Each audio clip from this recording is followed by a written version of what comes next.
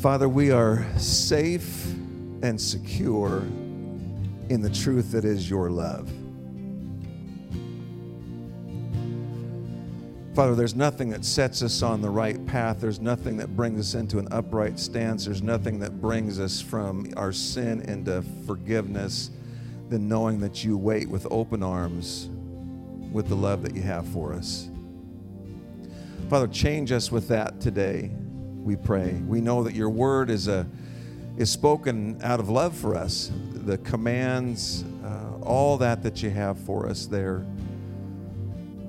Father, bless Pastor Justin as he's going to bring that to us this morning. Help us to receive it for what it is, for an act of love, a gift of love for us, we pray in Christ's name. Amen. You may be seated.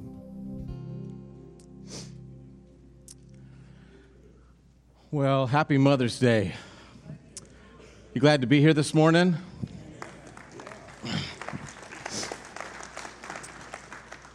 If you're sitting next to your mom and she asked you to come, you better at least pretend. All right? Hey, I wanted to just remind you, there's a great photo op on the way in. I know you've been told that, but you will get an opportunity for Mother's Day celebrations out there. Make sure you get your flower, that you get a chance to take pictures with Mom. I know that we're in the end of a missions series, and it may seem like it's an incongruent Sunday, right? How do missions and Mother's Day go together? And I was just thinking about this for a few moments. You know, Mother's Day at Salem Heights has changed. It's changed in its emphasis from the years that I've been here. I can remember back in the old auditorium, anybody from the old days here, remember meeting up there in that place? Yeah. It's like 1,000 of us crammed into a space for 80. It was all hot, and I can remember we would ask a series of questions and have Mom stand, and it was always uncomfortable, wasn't it? And in the old in the old days, though, we used to actually ask the question, who here is the oldest mom? Yeah, I know. It seems uncomfortable just saying it now, right? I'm glad they didn't record it. That was our day. We were just excited that you were still alive and had survived motherhood. But within a short season, we were thankful for some of the young families that were here, and we had who was the newest mom. And then I can remember an exciting time as we had more young families beginning to come, and many of you came to church during that season, and we would ask different questions for new moms that were here. We tried to be a little bit more relevant, but still we were asking questions. And I can remember we were focusing on what it meant to be a mom and the celebration of Mother's Day, and that is a gift. But one of the things that was really significant to me this last week was I actually heard from somebody that's going to be in attendance. Actually, the testimony came up 2 different occasions. That I started to come to church here a short while ago, and I met Jesus Christ. And he has so changed my life that this Mother's Day, I get to spend Mother's Day with my kids for the first time in a long time. A lot of times what we focus on with our faith is, because of Christianity, what do I get? We quite often sell Christ, don't we? As this is what you'll get to experience. This is what you get to participate, and we sell it as if you are missing something. But how awesome is it to be thankful for all that he has repaired? It's not just about what you're missing, but it's about reconciliation, that God is a God that can repair, not just give second chances, but renewed life. Amen? Aren't you thankful for that? Yeah.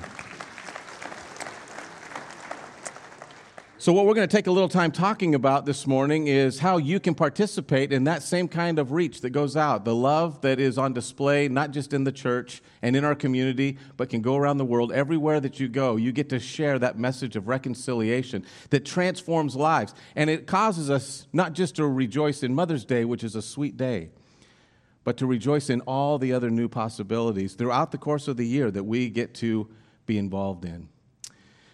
Let's pray. And we will start this morning. Father, we ask that you would help us as we take a look at a few of these questions that quite often come up when it comes to missions. When it comes to sharing our faith and what it means to be a church that is reaching out. We ask that this morning that you would just supernaturally give us eyes to see and hearts, Father, that don't just understand, but that walk it forward. Help us to live changed lives. I do pray that you would help us to be a place where compassion is on display and where new life is proclaimed but also seen.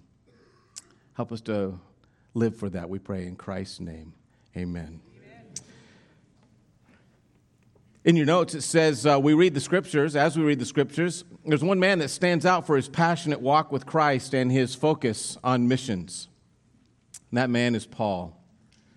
The great apostle endured spiritual, emotional, and physical assaults. He experienced great joys of fellowship with the saints and deep personal pain of rejection. He at times had money, food, a place to rest. Other times he had nothing.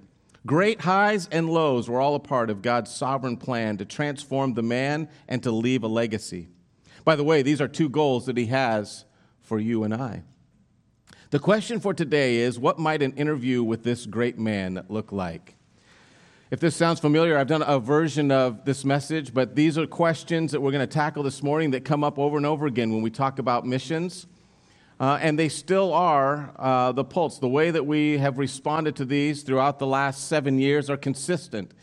And so I wanted to make sure that we answered those, but updated it, understanding what the Lord has allowed us to participate in as a church over this last 7 years. The basis for this is out of Romans chapter 15, and I was trying to imagine what it would be like to actually sit down with Paul and hear his heart. What is it that he would say to a church? And quite often I think when I imagine Paul in my mind responding to a question you might have, I used to picture this gruff, gnarled up guy and just almost an irritated response, right? I don't know what you picture when you think of Paul.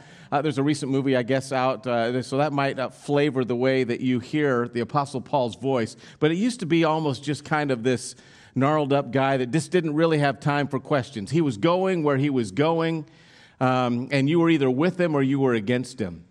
But the more that I read the Scripture, in particular, I hear Paul's voice in the Scriptures as he, inspired by the Holy Spirit, is writing things down. What I hear is a guy that is passionate, that has experienced life change himself, and he just cannot wait to share that with other people. In fact, he is so impacted by it, he does have a singular focus, and people that run into him have to choose. Am I going to be with him in that focus, or am I going to drift away? But it's not because of his irritation or his gruffness. It's because he has that singleness of purpose. He is intense, but there is so much grace and so much kindness in his words. He is passionate and direct, but he shares these things as somebody whose heart is full with the love of God. Romans 15, verses 17 through 21 are the verses that kind of frame the discussion for me. Let's stand as we read that together. Romans 15:17, it says, "Therefore, in Christ Jesus I have found reason for boasting in the things pertaining to God. For I will not presume to speak of anything except what Christ has accomplished through me, resulting in the obedience of the Gentiles by word and deed, in the power of signs and wonders, the power of the Spirit, so that from Jerusalem and round about as far as Elysium I have fully preached the gospel of Christ. And thus I aspire to preach the gospel, not where Christ was already named, so I would not build on another man's foundation. But as it is written, they who had no news of him shall see, and they who have not heard shall understand." This is an important passage. Amen? Amen. You may be seated. Paul is focusing here, and he says this important passage, verse 20, "And thus I aspire to preach the gospel, not where Christ has already been named, so I would not build on another man's foundation." I'm not just going to go and preach to the choir, he said. To people week after week who have already heard the message and can give me an amen, I want to go where they have not heard of Jesus, where they do not know of his forgiveness, where they have not been transformed, where they're still walking in darkness, where the deadness is still evident in everything that they participate in, and hopelessness is written over all of their activities. I want to go and tell them they can be set free, that they can be reconciled, that they can be transformed. And he is filled with this message and says, I love that all of you have been changed, but I'm not just going to sit here and dance with you. I'm going to go and share with some people that need to hear this message. Will you come with me? That's what he's inviting us to. First question that I'd ask Paul that we're tackling this morning is, Paul, why are you so passionate about sharing your faith? On your own time, if you read Acts chapter 26, this is the second time in the book of Acts that his testimony comes up as Paul shares it.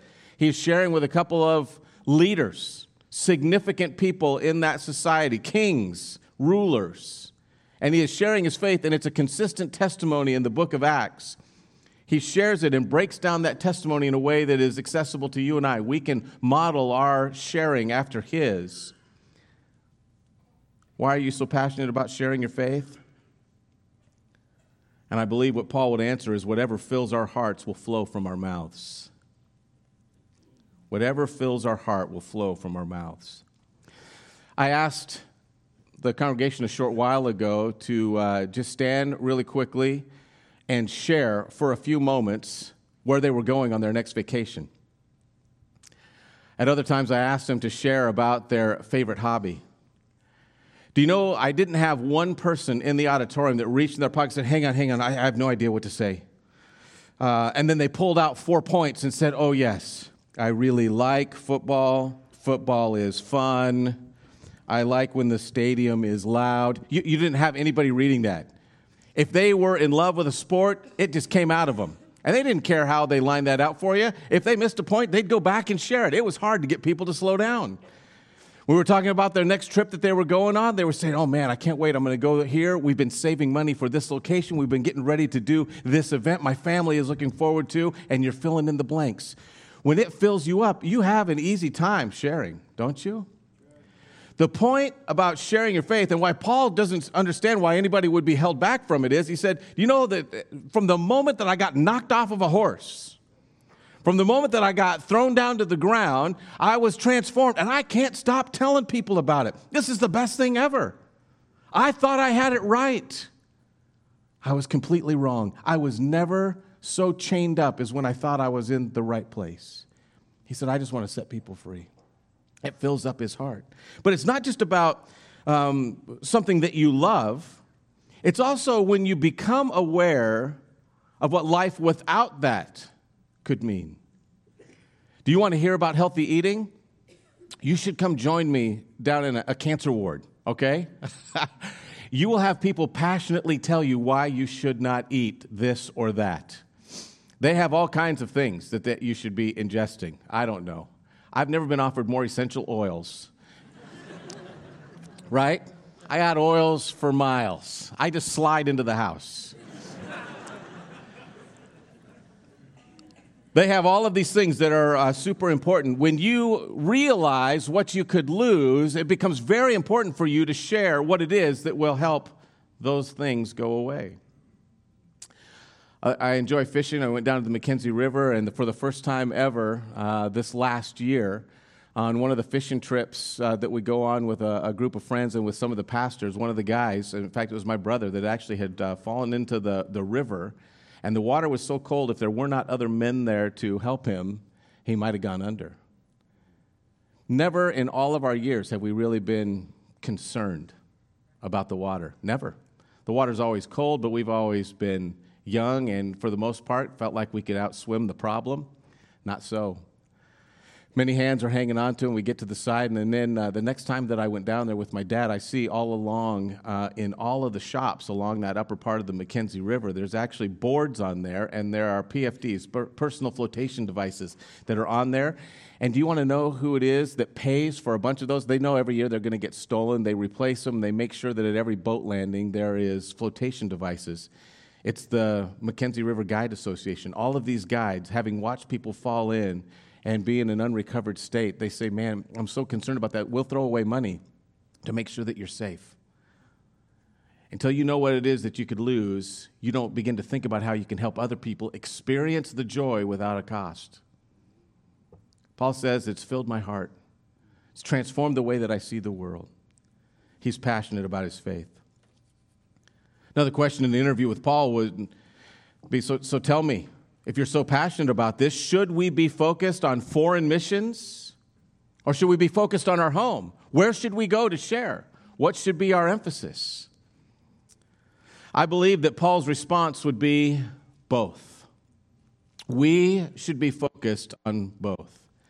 There's a classic graphic called the 1040 window, and it focuses on basically that Africa and Asia area from 10 degrees north of the equator to 40 degrees north. There is where most of the unreached people groups exist, those who have never heard of Christ, right in that 1040 window.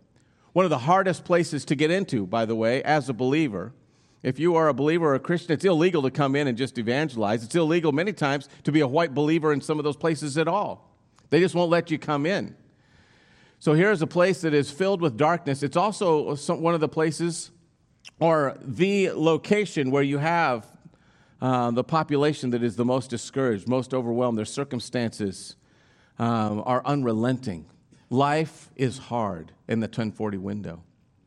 We should be concerned not just about sharing the gospel with them, but also being hands and feet to an area that is desperate for a kind message of any kind. Amen? We should go there. Natural theology proclaims enough truth. When you are looking around the world, it is evident that there is a God of creation. Amen? He created this world. It proclaims enough truth to condemn, but not enough to save. 3 billion people, some say now, some estimates, 4 billion. The numbers keep growing, changing. Our population is growing, and especially in that 1040 window. But over 3 billion people have never heard of Christ. And the question is, who will go? But an interesting thing, when we think about going to those areas and they're hard to reach, we have to prayerfully consider how we can get in there. But do you know that during the course of the last few years, between 400 and 500 of those unreached people groups are temporarily found in the U.S. for either shelter or education? They send people out of that 1040 window into this location in order to get education, in order to help, or for shelter because of persecution. They're here for a season. And we have an opportunity to be able to tell them of the love of God and send them back into their communities where they are free to go and be able to share. Do you know that in the United States, this is the most shocking thing to me, that as a result of recent surveys, they've discovered this group called the Nones. Have you heard of this? Not N-U-N, but N-O-N-E-S. The rise of the Nones. That is people who claim no religious affiliation. They may not hate God, but they just don't want to be affiliated with Him, and they're not really aware of anybody who impresses them that follows the living God. Do you know that in the United States right now, during this season, where that is going up by 56% every few years? That's a shocking amount. There are 40% of people interviewed, 40%, who say they do not know an evangelical. 40% in the United States. Is that crazy? If the label unreached is applied to a location where less than 2% are evangelicals, that is, that they proclaim that Jesus' death, burial, and resurrection sets them free, that the Bible is the Word of God, and that worshiping Christ is the only way to have eternal life. If the label unreached is applied to locations where less than 2% proclaim those things, Utah and Rhode Island right now are unreached, under 2%. In fact, if you look at opportunities, if you're just saying, well, I don't know if I'm concerned about Americans, I want to reach unreached people groups, Punjab Sikhs in New York, number 80,000. El Cajon, California is home to Little Baghdad, 60,000 Iraqis who are wanting to hear some other message of hope that they can take back to their land that has been decimated. Detroit has the largest concentration of Arab Muslims, numbering in the tens of thousands. That's from Yemen, Iraq, Lebanon, and Palestinians that are displaced. There are 11,000 Somalis that are living in Seattle that are hungry for some message of truth. If you just took a city, one of the most interesting to me is Nashville, the 5th largest metro area for foreign-born people. It has 70 different people groups, 35 having 1,000 more in their population, so they live in neighborhoods together. Many of the unreached people groups in the Nashville area continue their relationships with people in their country. They're sending back money. They are sending back with hope to return to their families. And at least 30 of those people groups in Nashville are unreached. That means that nobody has even gone in to try to reach them with the gospel. That's in Nashville, which when you look at it, compared to our other major cities, it's not a major city. It's a little bigger than, in my mind, Salem. Smaller than Portland. If you're just going to say, okay, well, what about the United States and those that are home? 10 least evangelical states are Utah, Rhode Island, Massachusetts, New Hampshire, Vermont, New Jersey. You see a theme?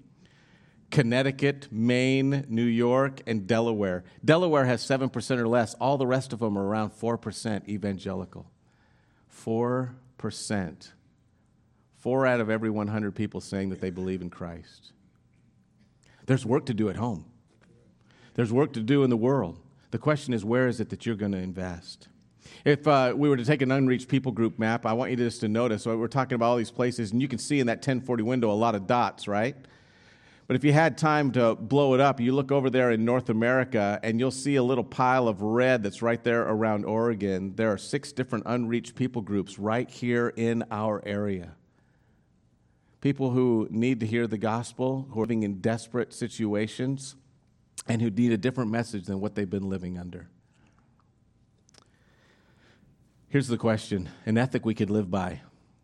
If you look around and you see that your neighbor's house is on fire, would it be wrong to not go over and tell them?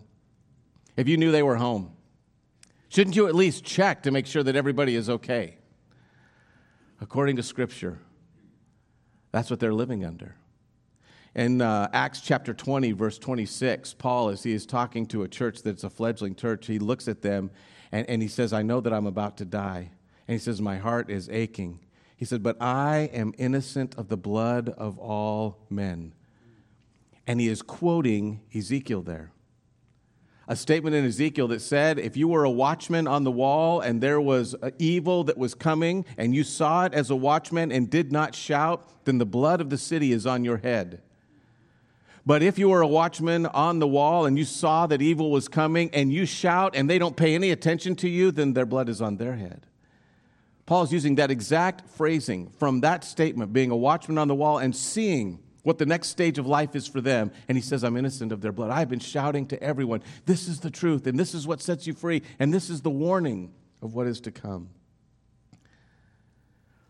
But there's so many opportunities around us. We need to understand one other thing, and that is a New Testament church is called to care, but we've got to target certain things, right? You should find in a church an actual plan to reach areas that the Lord has opened doors for us to accomplish. You don't flock shoot. That is, there's so many opportunities, you just start throwing money everywhere, right? We should have a target. We should be able to see within our own congregation people whose lives have been changed because of a targeted approach. Another question for Paul. Isn't mission work dangerous? 2 Corinthians, he talks about all the abuse that he has faced, that he is beaten, but not discouraged, not overwhelmed, and that everything, God is the one that is the overwhelming conqueror. Amen? Here's a news flash for you. Living shortens your life. Okay? Every day above ground, you're one day closer to the end. Do you know that? I know it's Mother's Day. It's not supposed to be that way.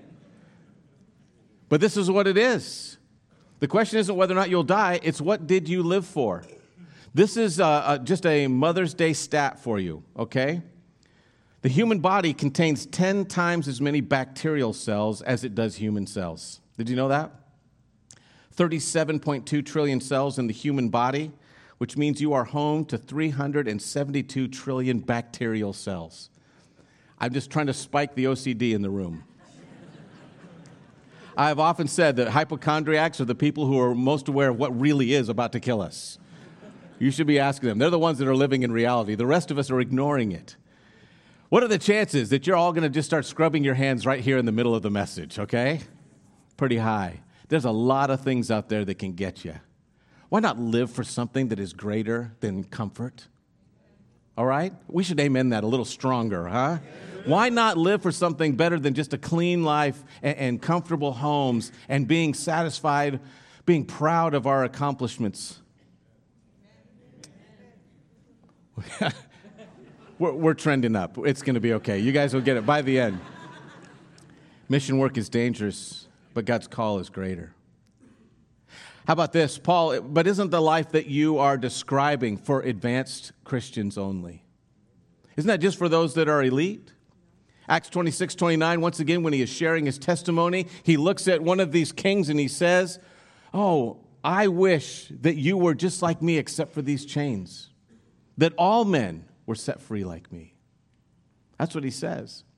In James chapter 5, when there is a struggle over when somebody is sick and whether or not prayer will actually have any impact on it. By the way, I believe that prayer can change sickness. Do you know that? I feel like that's true. We can clap for that. Yeah, that's a reality. God can transform your situation. He can reach right into that. But here's the question. He says, is that prayer that changes things only for the super Christians? In James chapter 5, it says that Elijah was a man like us with a nature like us. And he prayed. The only reason the story is recorded is this magnificent thing happens. So we lift up the name of Elijah. But do you want to know that there's great stories sitting right here in this auditorium? God has done transforming work. It's not because of the individual. It always is because of an amazing God that condescends to actually work through us. Usual people, common people. Elijah had crazy hair and a messed up wardrobe, all right? We would have had a hard time hanging out with him. He picks Elijah because he says, look, I can even use this guy. He uses common people. Every single one of us qualify. It's just whether or not we will go. In fact, I use the words, don't be silly. God actually wants all men to experience that close walk.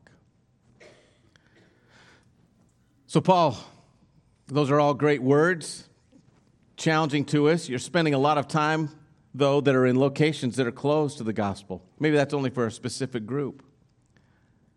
If you go into closed locations, aren't you encouraging rebellion against governing authorities? Paul, each time, highlights the reason that he would go into places that are closed, and he says he is constrained to share the gospel that others might be set free. Eternal matters always outweigh earthly matters. Egypt, Nineveh, Jerusalem, Rome, all closed, right? But when the gospel comes there and explodes, the people are set free and there is transformation. The church was sent to those locations. Peace and respect flow from those who are changed by the gospel. It makes better citizens and it makes better leaders. That's what happens. When you respond to the gospel, we are actually giving medicine that causes people to settle under grace rather than run the opposite direction and become more turbulent, more irritated, more of a bother. Grace settles. It's a good thing. Well, Paul, you were constantly talking about finances. Boy, isn't that true in church? I had somebody I was sharing the gospel with say, well, I'd love to come to church, but I already paid my taxes. I said, man, don't worry about that. Just you come. If God is in this, shouldn't you just trust God and be quiet? And there are some great stories of how men of faith have said, Lord, I'll let you take care of that. We believe that God's the one that holds the purse strings and can take care of things. But I want you to understand why we would talk openly. There's nobody here that is invested in seeing the life change that we're seeing that doesn't want to talk about how awesome it has been, and also to talk about the need. We talk about those things that we value, and we invest in those things that we value. We already talked about going to Disneyland or going to some other location like that. If you value marriage, you're going to talk about marriage. If you value your vacation, if you value your trips, you're going to talk about those things, and you will invest in those kind of things. It should be our joy to participate. It's not just that we talk about the investment, but we get to be a part of what's going on. Isn't this what we want from our kids?